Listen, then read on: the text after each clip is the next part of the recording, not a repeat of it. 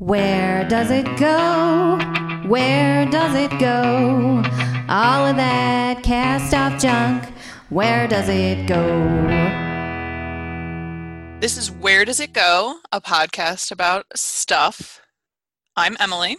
And I'm Sarah. And I'm going to go ahead and go first today Okay. and talk about where released pets go. Not to Mars, right? Hopefully.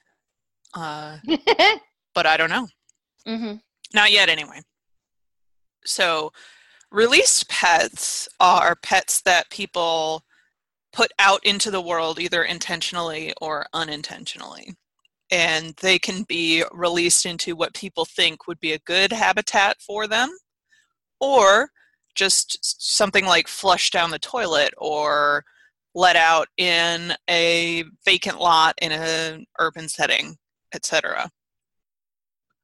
Most of them just end up dying, unfortunately. A lot of pets, particularly if they have always been pets, they were not wild bred and then caught and then released again. Most of them don't have the survival skills to make it in this big bad world. And a lot of them are lacking the needs for their habitat because a lot of the pets that we have are outside of their ideal habitat. Even the domesticated animals that we keep around, like dogs and cats. Cats are a desert animal, typically. Dogs are usually pack animals, so one dog by itself is going to have a hard time. And then there's all the different breeds of dogs that are bred for different habitats. A husky is not going to do great in South Carolina in the middle of the city on its own. They're going to have a real hard time. So, they're outside of their habitat that they would need ideally to survive, and they're away from the people that they've depended on for food, shelter, companionship, etc. That does not mean that none of them survive. Have you ever heard the urban legends about alligators in the sewer? Yes. Some of that is actually accurate. So there's lots of urban legends about like giant albino alligators attacking sewer workers and things like that. And those are obvious. I don't know if it's obvious, but those have been pretty firmly nailed down as exaggerations at best.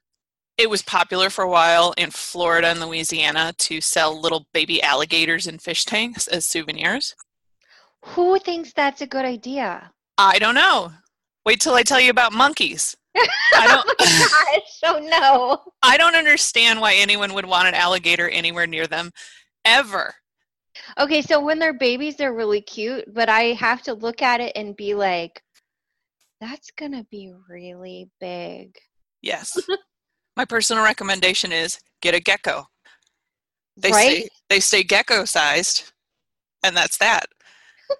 So a lot of these people were from cities, and in New York City in particular, this is where a lot of the urban legends center around. But people would come from New York City to Florida, buy a baby alligator, try to raise it as a pet, and then flush it. So the common story is that the alligators live in the sewer and reproduce and have big sewer alligator families and just like murder sewer workers and all this stuff. That's too bad for sewer workers because they're doing really terrible work anyway. I know, especially in like 1925. Right? Ugh. But the commissioner of sewers in New York was interviewed for a book called The World Beneath the City. And he said that in the 1930s, sewer inspectors first reported seeing alligators, and they would find occasional alligators around 2 feet long. Now, is Teddy May telling the truth? I don't know. But he did tell people that, and it was not like alligators attacking. They spotted little alligators, and they used bait and hunted the alligators down and killed. He said they had killed them off by 1937. It was also suggested that the alligators were dumped down storm drains, which makes a lot more sense your alligator starts to get to be about 2 feet long. You're like, oh, I can't handle this. You dump it down a storm drain. Well, it's gone. It'll go to the ocean. Whatever. Not their problem anymore. So the flushing down the toilet, probably not accurate. The giant mega gator families, probably not accurate. But finding... Unfortunately, I mean, I'm kind of living for that one, that there's giant alligator families, but that's just me. I mean, in Florida, there are. There are also other accounts that are verifiable of workers finding, say, an individual alligator. In 1927, someone in the Pittsburgh Bureau of Highways and Sewers was cleaning a section of sewer pipe in the city and found a 3-foot alligator and took it home with him. I like the next jump. Wow, that's a really big reptile that has huge jaw and big teeth. I'm going to take him home. Show him to the wife and kids. Glad as yeah! In Paris, a crocodile was captured in the sewers in 1984 and now lives in an aquarium in France. Oh, well, that's kind of nice. In 2010, a baby alligator was caught in the sewers in Queens. But one of the major reasons why it's improbable at best that there have ever been megagators in the sewer is that it's too cold in New York City to support a fully grown alligator or crocodile or anything that gets that big. There are plenty of alligators in sewers in Florida. Florida is kind of an exception, but the New York City sort of urban legends are less of a... They're a legend in their scale, but not in their, say, potential reality. Another, pet that's real common that people flush are goldfish. There are goldfish populations in a lake in Colorado. They've completely filled a lake in Colorado. I saw Teller Lake and Thunderbird Lake as 2 lakes that were described. I don't know if those are the same lake or different lakes, but they're in Colorado, and at least they've pulled at least 3,000 out. And there are plenty more. So goldfish are interesting in that they never stop growing. Mm-hmm. They grow to the size of the tank that they're in, and they're really kind of only limited by their lifespan, I think. Yep. And it can be pretty long. They can live for years and years if they're not in some little plastic bag at the state fair. I mean, there are well taken care of koi in very old koi ponds in Japan that are 100 years old. Mm-hmm. Like, they are old koi. So, yeah, goldfish. And the goldfish can also live in water that's like 50 degrees. Right. Yeah, I do. I have a little goldfish pond, too. I also have a red-eared slider that lives in my yard that showed up one day, and she eats all of them. So that's why I don't buy goldfish anymore. Well, that's a great transition. I'm going to give one more goldfish fact, and then we can talk about red-eared sliders. Okay. Goldfish there are issues with goldfish in Australia. Well, goldfish are also a commercial catch in Lake Erie, which I didn't know as a native Michigander. About 113,000 pounds were netted. In the most recent year, there were statistics for it. Red-eared sliders, which are a turtle, are super invasive. People often let their pet turtles just sort of go, and they are very adaptive. They are feral in Israel, Guam, Australia, and Sarah's backyard. And apparently. keep eating her goldfish. So this turtle was never mine. Like, I did not release it. I don't know if somebody else released it. It's entirely possible, but she's lived in my yard for years now. Mm-hmm. And she comes and goes as she pleases, and she eats my goldfish. She eats frogs that live in my pond. I think she's pretty. Like, I leave her alone because when they get big enough, they will eat rodents. So. Oh, wow, that's handy. I think they're like in the top 100 of problematic animals. Yeah, so I just wanted to say that this was not my turtle. I did not release her. Oh, yeah. I hope I didn't imply that at all, because that was not my goal. No, you didn't at all. I just wanted people to know that I am responsible. Yeah, I can't imagine you just letting a pet go. No. I mean, I guess your turtle could have run away, but they can't run very fast, so that one's a tough one to tough one to justify. So this reminds me of the time that my dog didn't like catch and hurt, but found, because my old dog was a herding dog, and he was noticing something out in our backyard, and he came to get us kind of, and there was a bunny in our yard, and it wasn't like a wild bunny, it was somebody's beautiful little like lop-eared sweet little velvety bunny. Oh. Yeah, so we caught her and took her inside our house, and we took care of her for about a day. And then some little kid was like wandering around, like kind of looking in yards and stuff, and we stopped him and asked him, and he said that he had lost his bunny because he let it outside to go play, and that's how it ended up in our yard. So that's a good story. But by the way, bunnies don't go outside and play. They just take off.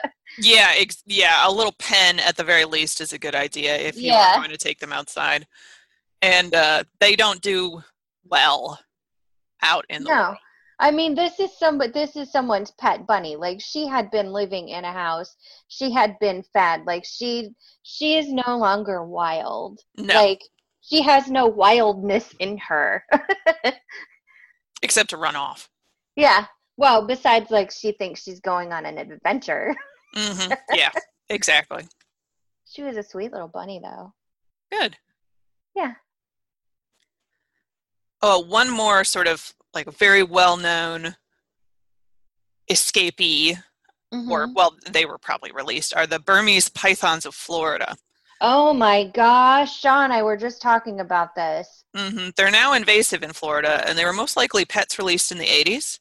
The ones that are in the Everglades right now, because they live typically in the Everglades, is a really very appealing habitat for them. 6 to 9 feet long on average. And since 2002, at least 2,000 have been removed solely from Everglades National Park. How many? 2,000. What? Which is a lot for a snake that big, because obligate carnivores that are large tend to have a fairly large range, or I guess amount of space in which their prey lives, because they have to eat a lot at once, kind of. And there have been a distinct decline in bobcat, opossum, and rabbit populations since the introduction of the pet pythons. Red lionfish are another introduced cold-blooded species. 6 fish were released by aquarium hobbyists in 1992, and it's thought that more were released by people who were no longer maintaining their aquariums, so they probably just dumped their aquariums into the ocean. This is in the Atlantic Ocean, by the way. Red lionfish are native to the Pacific Ocean. They don't currently have a place in the food chain, or are disrupting the food chain of the Atlantic coast between Florida and North Carolina. They're very effective predators, and they can collapse an entire area's food chain from predation. And so they're venomous too. They're like the venomous lionfish, right? They are, yes. So they're difficult to catch and handle simply because they're dangerous. Wow. The outside is dangerous and the inside is dangerous to other fish. We got a couple more Floridian scourges, green iguanas.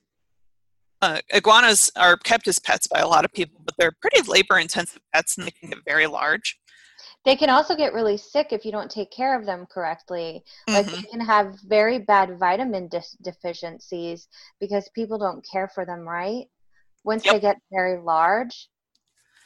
And Florida is, we'll call it, fortunate enough to have in its southernmost edges a climate that can allow iguanas to survive. They're a tropical species. Florida also has several species of monkeys that hang out in parks. They are released. Really? Yes, they are released pets. There was a weird vogue in the mid-20th century for owning monkeys. And they are... Why? I don't know. They're real cute. They are the worst pets. Because they're smart. It's like keeping a raccoon. Like, really? Like a territorial, emotional raccoon. Yes, they're primates. So, and they can spread herpes, which is fun. Yeah, And it's like, really, it's like keeping a perpetual toddler with you. Like, it's like having a pet toddler that never grows out of it. Like, they get into things, they throw stuff, they refuse to be potty trained. Like, Yep, they're a real problem. I don't want to be anywhere near a monkey. They're beautiful. I like watching monkey documentaries. I think we should leave them all alone. they're wild animals. We should not be having them as pets. And then I'll go through sort of briefly feral livestock. Feral pigs, goats, and sheep are all very adaptable and very destructive animals. And also, it was not hugely uncommon, particularly with goats, for mariners to establish feral populations on small islands as they were sailing through. This is way back when. And so there are all kinds of introduced goat and pig populations hanging out on islands, probably wreaking just absolute havoc, so that mariners would have food. There are also populations that are mostly from escaped livestock, particularly pigs. There are a lot of escaped pigs in the US, also a huge problem in Australia. I think that the tagline for this portion of this show should be also a huge problem in Australia. Feral horses and donkeys. There are worldwide populations, all from escaped or released animals. Ireland has a huge problem with released horses because horses are a very sort of popular pastime, but with economic challenges that the Republic of Ireland has faced over time, like a lot of places, one of the first things that tends to go is expensive pastimes, and you are keeping a horse for pleasure more than work. That's an expensive pastime. And I'm not saying that the Irish are the only people that do this. It's just sort of a phenomenon that's noticeable. There are populations of Mustangs in the western U.S. that are, or the Carrot Island horses. There are a lot of island populations of horses. Yeah, I remember as a little girl, we were traveling and we went to a place, gosh, it must have been, maybe it was along the coast or something. And in the ranger's office, everywhere there was like, do not pet the wild ponies. Do not do it. Yeah. They are not beautiful. They're beautiful, but they're not your friends. They're not My Little Pony. Do not pet them. Do not allow your kids to pet them. You will lose a finger. Oh, yeah. They bite. They kick. Yeah. Domesticated horses and ponies that have not gone feral are hazardous and should be approached very thoughtfully. So ones that have gone feral, no thanks. So there were never horses in the Americas, right? Like they were all brought over, correct? All the horses that are in North America right now are non-native horses. There was some kind of native horse species way back when, but it died out. Much like there were indigenous camel species in North America. And giant sloths, I learned. Those are cool. Yes, they're enormous. There's a sort of theory that there are some of those in South America still. I hope so. I watched a Discovery Channel. I hesitate to call it a documentary since there was no documentation of this. It was a cryptozoology show. Yes, perfect. There are camels in Australia that are escaped pack animals. They've established a population in the interior of Australia. Cows can escape and become sort of part of the landscape. Cows are economically valuable, obviously, so they are often eventually rounded up. They have enough monetary value that they are worth catching. I was going to say, like, cows are just kind of wild anyway in lots of places. Like, you just kind of put them out to pasture, unless it's like your milk cow. You kind of let them do their thing, and unless it's time to round them up. Right, and the difference between sort of ranching and ranging and feral cows is fluid. It's actually very similar with dogs. So I can go ahead and talk about dogs. Dogs in the U.S. are kept mostly as pets, where they are either kept in one or a few yards or in the house most of the time. That is not how dogs are viewed or engaged with by humans in a lot of the rest of the planet. A lot of times there will be dogs that live in the village or city or town, and you see them regularly. They've got a little spot to hang out. Or there will be packs of dogs that are around in the area. Or people will sort of share a dog, or a dog is a working animal. There are a lot of breeds of dogs that are intended to be and do best as working animals. So with dogs, if a dog has been sort of born in the wild and is in a pack of feral dogs, because they are still pack animals, they are often called free-ranging. They aren't typically considered strays. So I'm not going to talk about free-ranging dogs, because you can do a whole podcast on free-ranging dogs in the world, because dog history is human history, dog history is human history. We're tied together. Yeah, we're so tied together. We just don't know when we end and they begin. Kind of their history is so interlinked with us. Yeah. Very fascinating. To me, it is. Mm-hmm. But for stray dogs, so pets that are kept either in a yard, they're kept in close enough contact with humans that they are considered owned and also depend on humans for at least some of their sustenance and shelter and safety. When they escape, often die, which is really unfortunate. They often get hit by cars, or they can be attacked by larger animals. They are also can be very dangerous because they can be very frightened or aggressive outside of their comfort zone, and they want to take care of themselves. They can also form packs of stray dogs, which are dangerous particularly to livestock, but they're not great for humans either. And then they can also join either packs of feral dogs, or they can interbreed with coyotes and wolves. So there's a lot of contact that dogs can have as stray dogs that can make interacting with them in the future very difficult. They exposed to disease vectors, they become disease vectors. So it's really challenging for stray dogs in a lot of ways. And then it's challenging for people to cope with stray dogs because a lot of times people have set expectations of dog behavior and dog care, and they can't provide that care to a dog that is no longer fitting into their expectation and ability. So I feel for stray dogs. It's a tough world. Yeah, and it's very sad because they are so interlinked with us. Like they pretty much evolved because of us, and we've bred them for certain capacities that they don't do well outside of human care.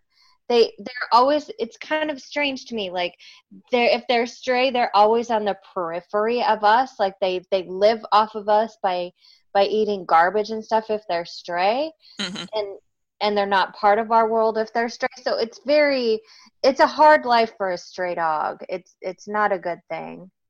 No, it's a real challenge. Yeah. And you're right, with packs of stray dogs, they're dangerous because they will have a pack mentality and they can attack people. It's not a good thing. No, and it's even slightly different for feral dogs versus stray dogs because feral dogs have never been comfortable around people the way stray dogs have. So it's a different psychology for the dog of, I know what this is, or I've been comfortable with this before, versus a feral dog where it's like, people are crazy, let's stay away from them. There's also feral cats and stray cats. They can become strays very easily, and they tend to do a little better than dogs. They can cause massive damage to small animal populations and spread all kinds of disease. They're great vectors for rabies, meaning great as in very effective. That's great. No, not like that. Farther south you go, the more feral cats there tend to be. And North Carolina, the warmer versions of North Carolina were kind of like on the edge. They're a real problem, feral cats are. One of my coworkers works with feral cats, and she helps trap them and helps them get vaccinations and stuff. And it's just a huge problem here Because it's warm. They don't die off in the winter. Nope. There are a few different sort of control methods for cats. One of them is there's two different trapping behaviors humans have for stray cats, trapping and then adopting them out, or trapping, neutering, and vaccinating, and then returning them to where they were. So that allows them to continue existing as a stray cat, but they won't breed, and so there will be less of a kitten season the next year. I think kitten season is just starting. Yeah. Feel free to contact your local shelter, see if you can adopt a kitten. Go get a kitten. Because the other options are euthanasia, so trapping and euthanasia, or just having them get shot or poisoned, which is very common, super common. And they can be a huge problem. So it's not an appealing thing to have them be killed because of initial irresponsibility on the behalf of humans. There eventually has to be a very unpleasant end. I have feral chickens. There are lots of feral chickens in the world. There's lots in North Carolina, apparently. Yeah, they're funny animals. I don't know that they're particularly destructive. I just know that chickens can escape and survive. Parrots can also be released and often die. There used to be native parrot populations, but they are largely extinct now in North America. There's no more suitable habitat. Humans have crowded them out and killed them off. So when parrots escape or are released, and I'm sure there's plenty of them that are released because they live forever and are loud and intelligent and difficult to keep if you're looking for a low input pet. But so there's no habitat for them when they get out, and so they often die off. But there are populations of parrots in the US that survive and breed. There's a population in San Francisco that there have been, I think, a book and a documentary on. Yeah, it's called, there's a good one called The Wild Parrots of Telegraph Hill. That's it. It's an excellent, excellent documentary. I totally suggest it. So sometimes parrots survive. So we supposedly are on the path of a population of Quaker parrots. Ooh. That have all escaped, and there's like just a population that spreads, like they go from Georgia to North Carolina together, and apparently you can see them at certain times of the year. This is all stuff that I've heard, and they're a wild breeding population of Quaker parrots that have all escaped, and they're all like descended from pets basically. And it's warm enough in Georgia and South Carolina for them to overwinter, and they will come up into North Carolina as well. Neat. Yeah, I found that interesting too. And Quaker parrots generally tend to be pretty hardy. And they're also very smart. So, yeah. It's cool, and it's also weird. It is weird. Yeah. But pretty neat. There's also a feral peacock that lives in the woods behind our neighbor's pasture.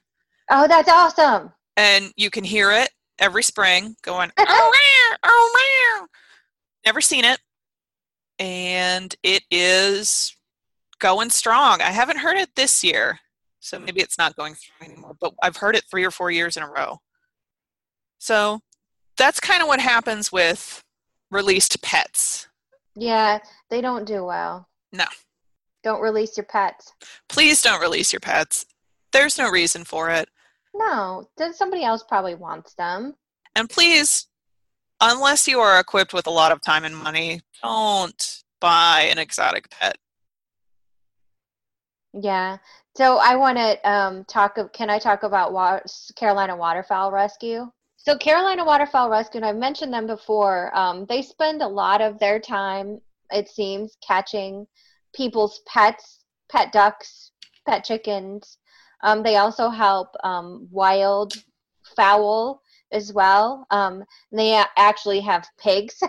They have all kinds of animals. I think they're based out of outside of Charlotte, And they just got a larger area as well, which is good because they help a lot of animals.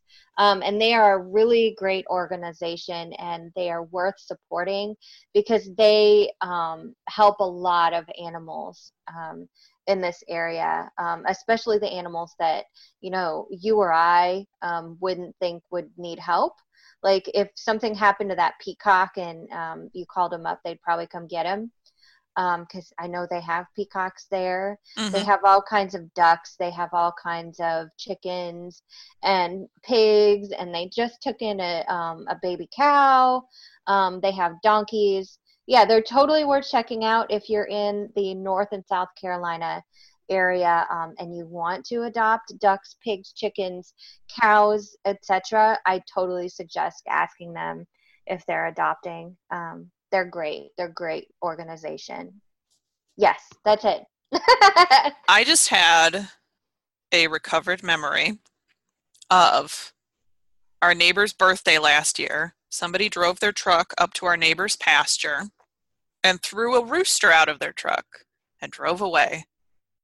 And this poor, terrified rooster was running around our property and our neighbor's property and our entire neighborhood, shrieking because it was so scared. Yeah. And then it disappeared. Well, yeah. So probably ended up as food. Almost certainly coyote food. Yeah. So that's what happens when you release your pets. Right.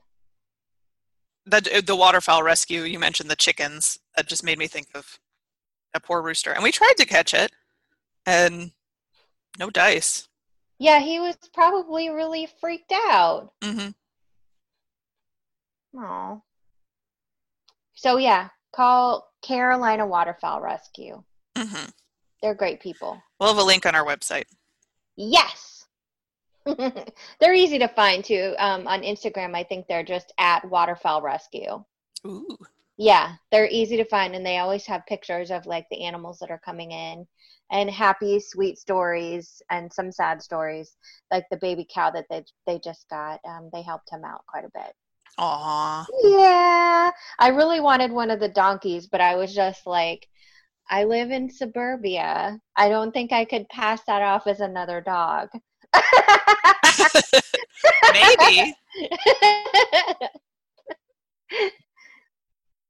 Maybe. Maybe. Well, I'm going to talk about time. Where does time go? But I'm not talking about where does the time go, like where does the time go kind of a thing. Mm-hmm. You know, that saying we have. I'm talking about time, like the dimension of time in our universe. So, yeah. So I want to preface this by saying I am not a physicist. I am not an astrophysicist. I'm just little old me with a sociology degree from 15 years ago. I'm going to be very, very I'm not going to get nitty gritty about it. I'm not going to get into the math. I'm just going to be like the surface, and I'm sure there's more to get into, and it's so theoretical that, yeah, there's no way I'm going to get everything perfect. And I'll probably go into a little into the philosophical realm just because that's how I am. Yeah. So what is time? It's a dimension of the universe, and it's also a measurement. Mm-hmm. We measure our lives by time, and we as a species have thought of a way of recording time based off of like our relationship to our planet and the sun and our revolutions around the sun. We've kind of figured out how to measure time. Time happens over and over again. We kind of bank our lives on it. We get older, things decay, things change, and it helps us. It's really just a dimension that helps us define what moment of the universe we're in. It's a coordinate of the universe, if you want to think about it that way. If we were going to meet an alien for coffee, say, time would just be another dimension that you would tell them. You would tell them, of course, if they're not in this galaxy, you would tell them our galaxy, our solar system, our planet, our longitude and latitude of the place you want to meet, and the time. It would just be like the dimension that they would have to go by in order to get here to meet us. So time is also, of course, it presses on us because of our social lives, but it really is just a dimension. Like, time is a big deal to us because of the socialness of our psychology. Like, we meet each other, we have meetings, we do business meetings, but outside of that, in like kind of a meta direction, it's really just a dimension of the universe. And as far as we know, we can't retrieve time. The arrow of time only goes forward. When we talk about the past, we're really just talking about our shorthand for describing a previous slice of space-time. So as far as we know, our universe originated at the Big Bang. All the math, all the evidence points to that. Time has moved forward since then. As far as we know, it's never, ever moved back, and it can't. The second law of thermodynamics says basically that everything starts at a state of low entropy, so that's the Big Bang, and moves towards more disorder or more entropy, and entropy increases over time. This is just from all of our observation of the universe, that entropy increases over time. It's the second law of thermodynamics. So the Big Bang, we believe, was a time of low entropy, and then it happened, and it's increasing over time. The universe, from what we can tell from our place in the universe, it's expanding outward, and everything is moving away from everything else. So everything is moving towards more entropy, and entropy is increasing until the heat death of the universe. And so entropy, have you defined entropy? Not yet. Entropy is just the movement from order to disorder. Okay. And entropy increases over time. So it's been a long time since I took physics, so I'm glad I asked, because I wanted to make sure I had that in my head as I'm listening. It's just it's another word for disorder, very simply. It's just everything is ordered and moves toward disordered. It spreads out. So the universe is expanding and expanding and expanding. Astronomers have found that there was a theory that we're heading towards a big crunch. There's the big chill or the big crunch, but we've pretty much found that the entropy in the universe isn't slowing down. It's speeding up, and the math works out that we're headed toward the heat death of the universe billions of years from now. Like, it's not something we need to worry about next week. Because it does sound just sort of dreadful. So the heat death is really when everything is so far apart, it reaches an equilibrium and entropy can no longer increase. And this is so that everything is so far apart from itself that you would see no stars in the sky. It would just be black. And since entropy increases over time, there's more ways to break something than there are to put it back together. Mm-hmm. That's just, I kind of really felt that. I was like, wow, there's more ways to break than there are to put it back together. So in my own life, like philosophically, I feel like my life is pretty much just fighting entropy. Like, especially with my job, like I'm always fighting disorder. Yeah, your job is definitely an uphill battle. And so this is weird and crazy. So time is different for all of us. Einstein found that time and movement through space are woven together in a fabric called space-time. Mm-hmm. So though we all agree socially of our perception of time, and our perception of time is psychological, our movement in space-time, the fabric of space-time, and through space-time determines our slice of now and is different than other people's. What? Yeah, each moment is just a snapshot of the universe as it is at that time to us at our individual current movement.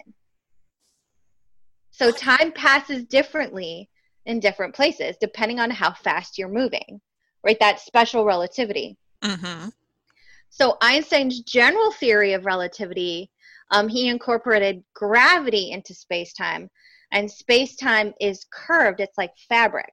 It has curvature, and the curvature itself is gravity, and massive objects warp the fabric of space-time.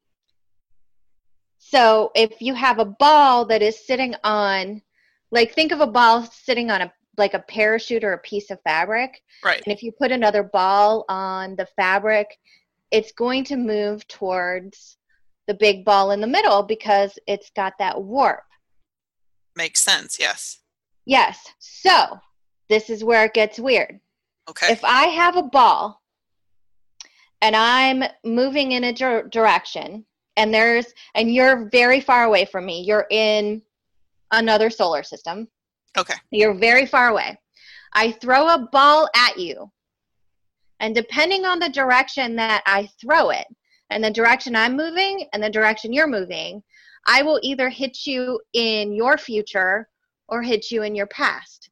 It really just depends.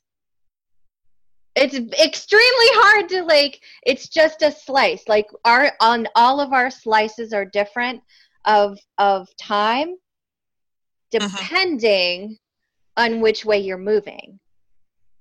Like, are you talking about cardinal direction? Yeah, I'm talking about if I'm moving in any direction. And because we are so far apart, it just depends on what direction you're moving and what direction I'm moving, where the ball is going to reach you. And general relativity relies on the fact that all pasts and all futures are possible and have already happened. This is crazy. And I've been trying to wrap my mind around this, and I've tried, and I hope I'm explaining it okay. So you're explaining in a way that is obviously not nonsense. But I'm trying to.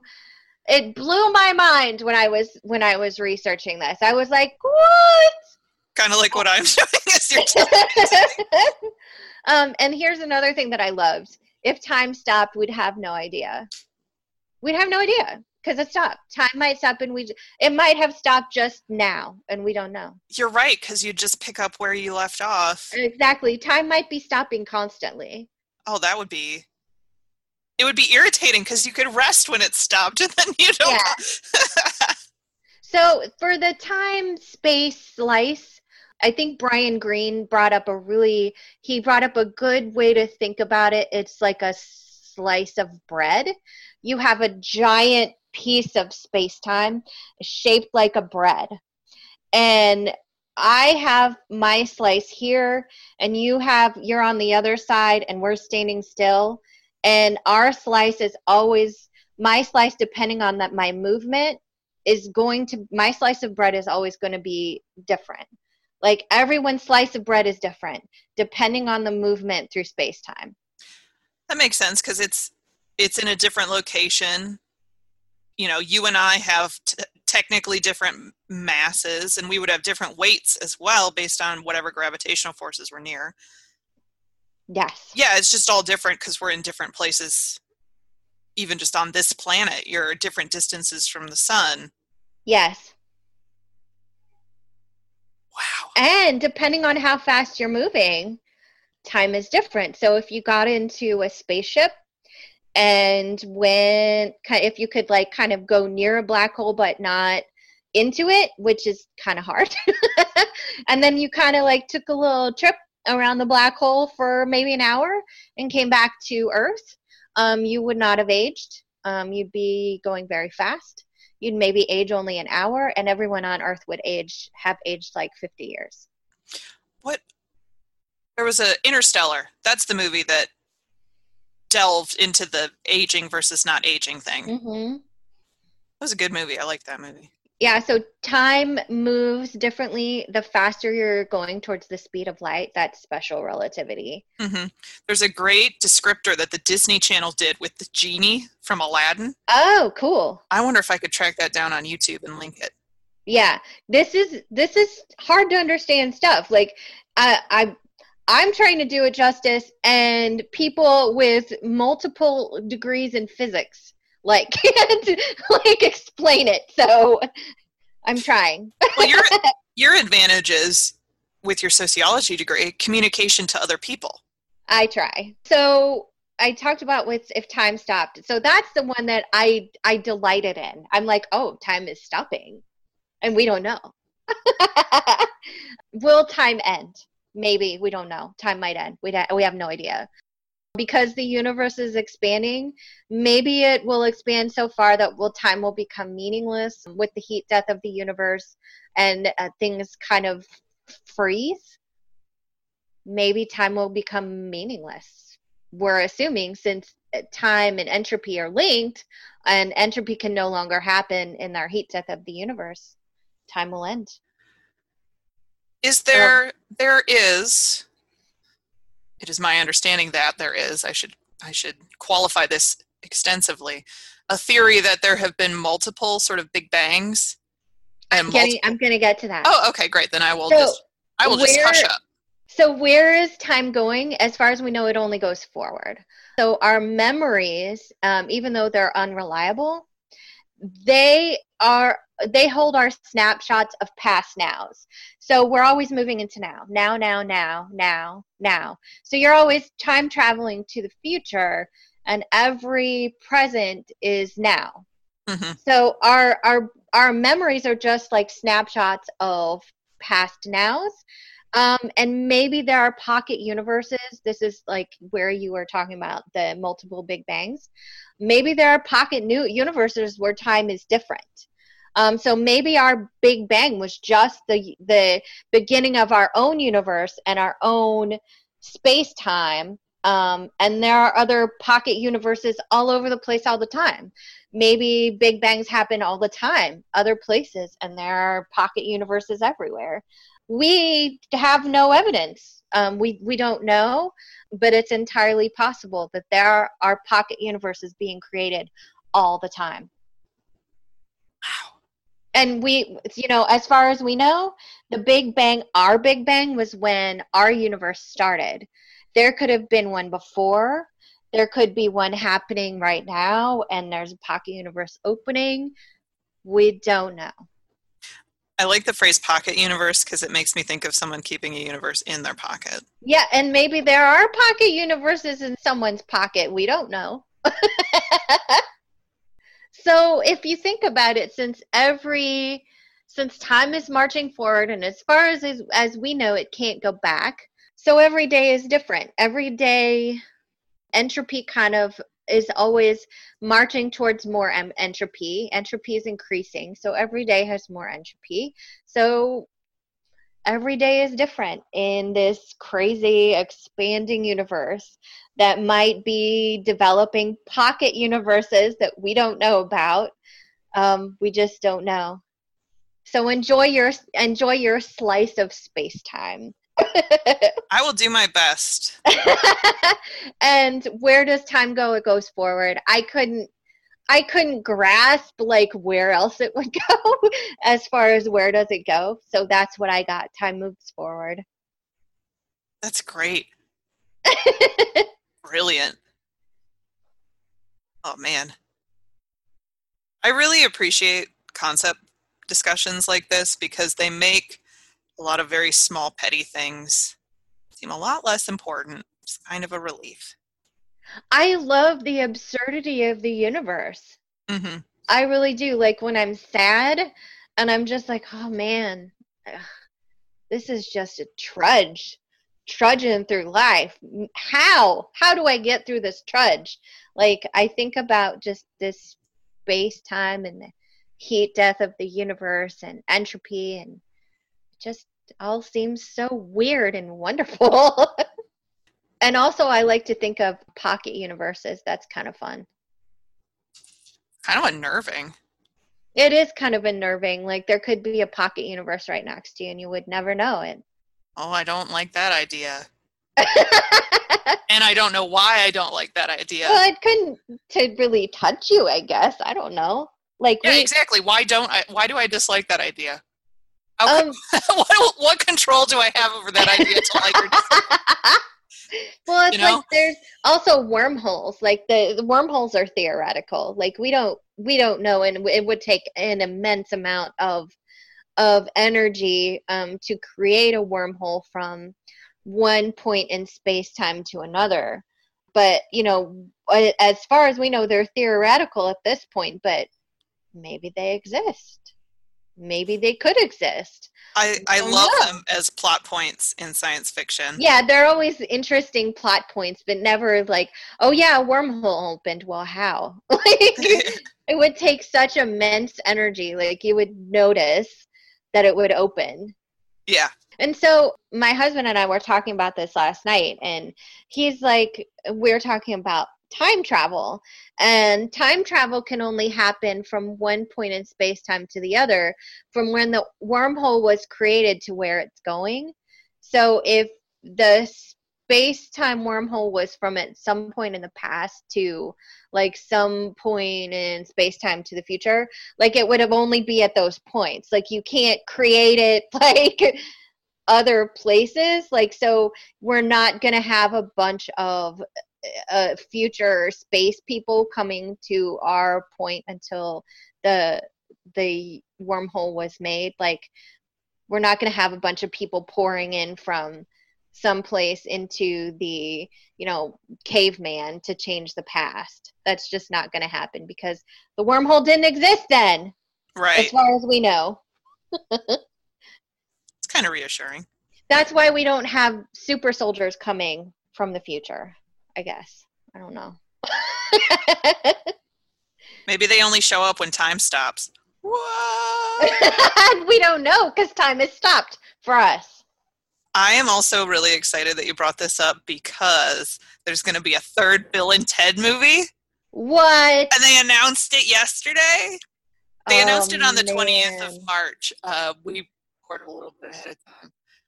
I actually tweeted about it. I was so excited on our podcast account. Oh, that's fantastic. And then I had this Where Does Time Go? It might be. Maybe I'll switch this one for next week. This is perfect. Nice. Oh, man. Is Keanu Reeves going to be in it? Yes, and Alex Winters. Oh, fantastic. I'm so excited.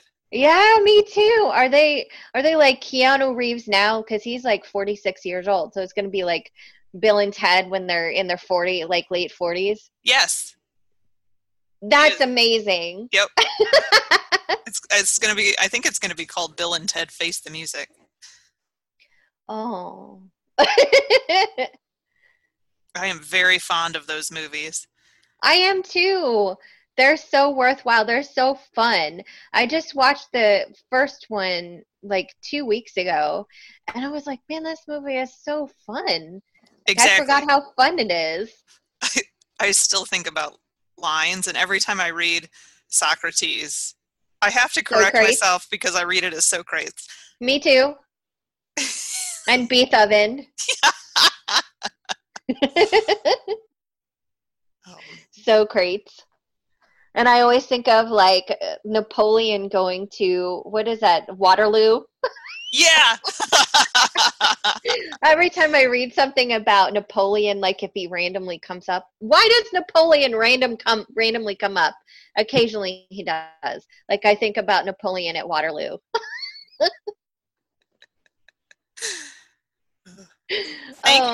Thank you for picking such a timely topic. You're welcome.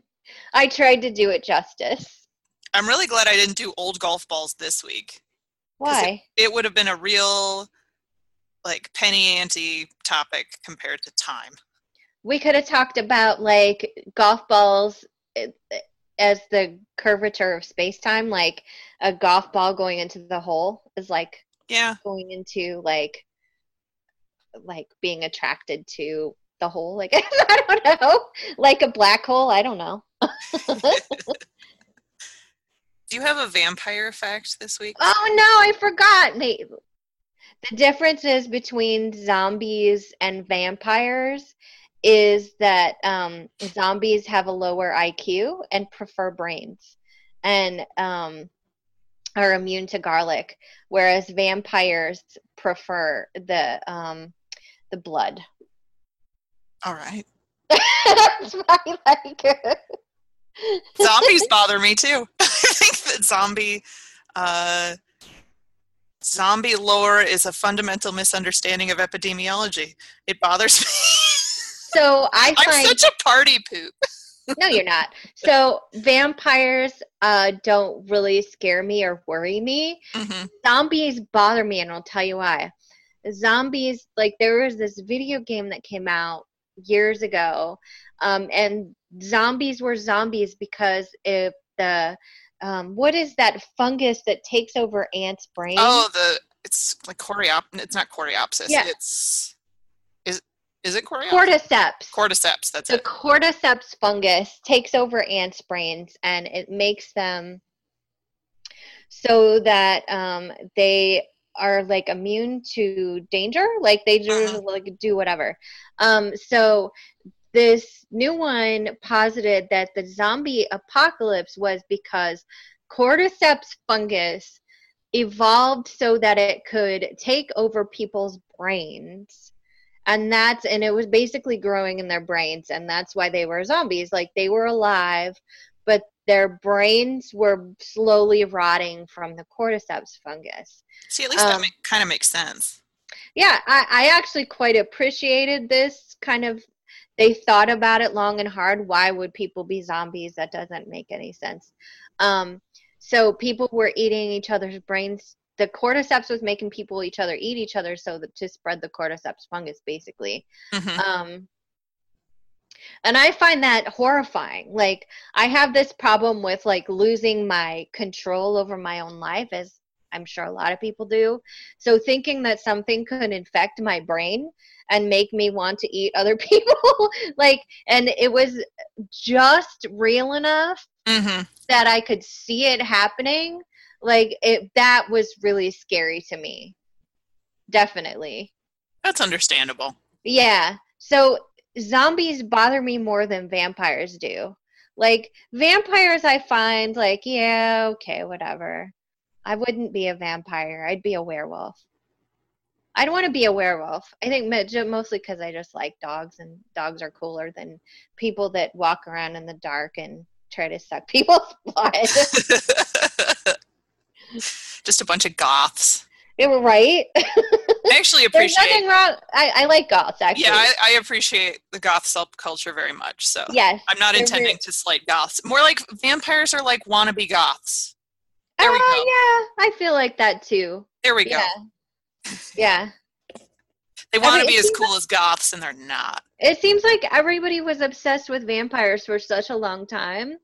And then it's like it moved into zombies. Like, everyone was obsessed with zombies. Like, every year there was, like, zombie things coming out all the time. Do you think Bigfoot's going to be next? No. Why doesn't Bigfoot... Well, there's that kids movie coming out. She's the last Bigfoot, and she's like, I'm the last one. I need to find people. And so this guy helps her find the Yetis, like, in another part of the world, because the Yetis still exist. Aw. It's a kid's movie. It looks really cute. I saw it when I went to go see the Captain America. That sounds cute. Yeah. Yeah, it sounds really cute. But I don't think Bigfoot is... Or like Harry and the Hendersons. Do you remember that? Oh, God, yes, the movie. And there was a show, too. Oh, there was? Yeah. What? Yeah, it was very, very brief. Do you have a reuse project? I do. I can, if you Go don't know for it. one. So, reuse project, I like to make alcohol ink. It's actually really fun. Have I gone over this before? No. Alcohol ink with markers. So you can take old Crayola markers and do alcohol ink. You basically take them and put them in alcohol, and the ink will actually come out of the marker, and you have alcohol ink that you can use for painting or doing all kinds of other crafts, like dyeing fabric with it, or It's really pretty cool. And there's a lot of uses for alcohol ink. And all you have to do is take some isopropyl alcohol and dip some old markers into them. Cool. Yeah. That's there you go. pretty awesome. Where does the time go? Onward. Time keeps on slipping into the future.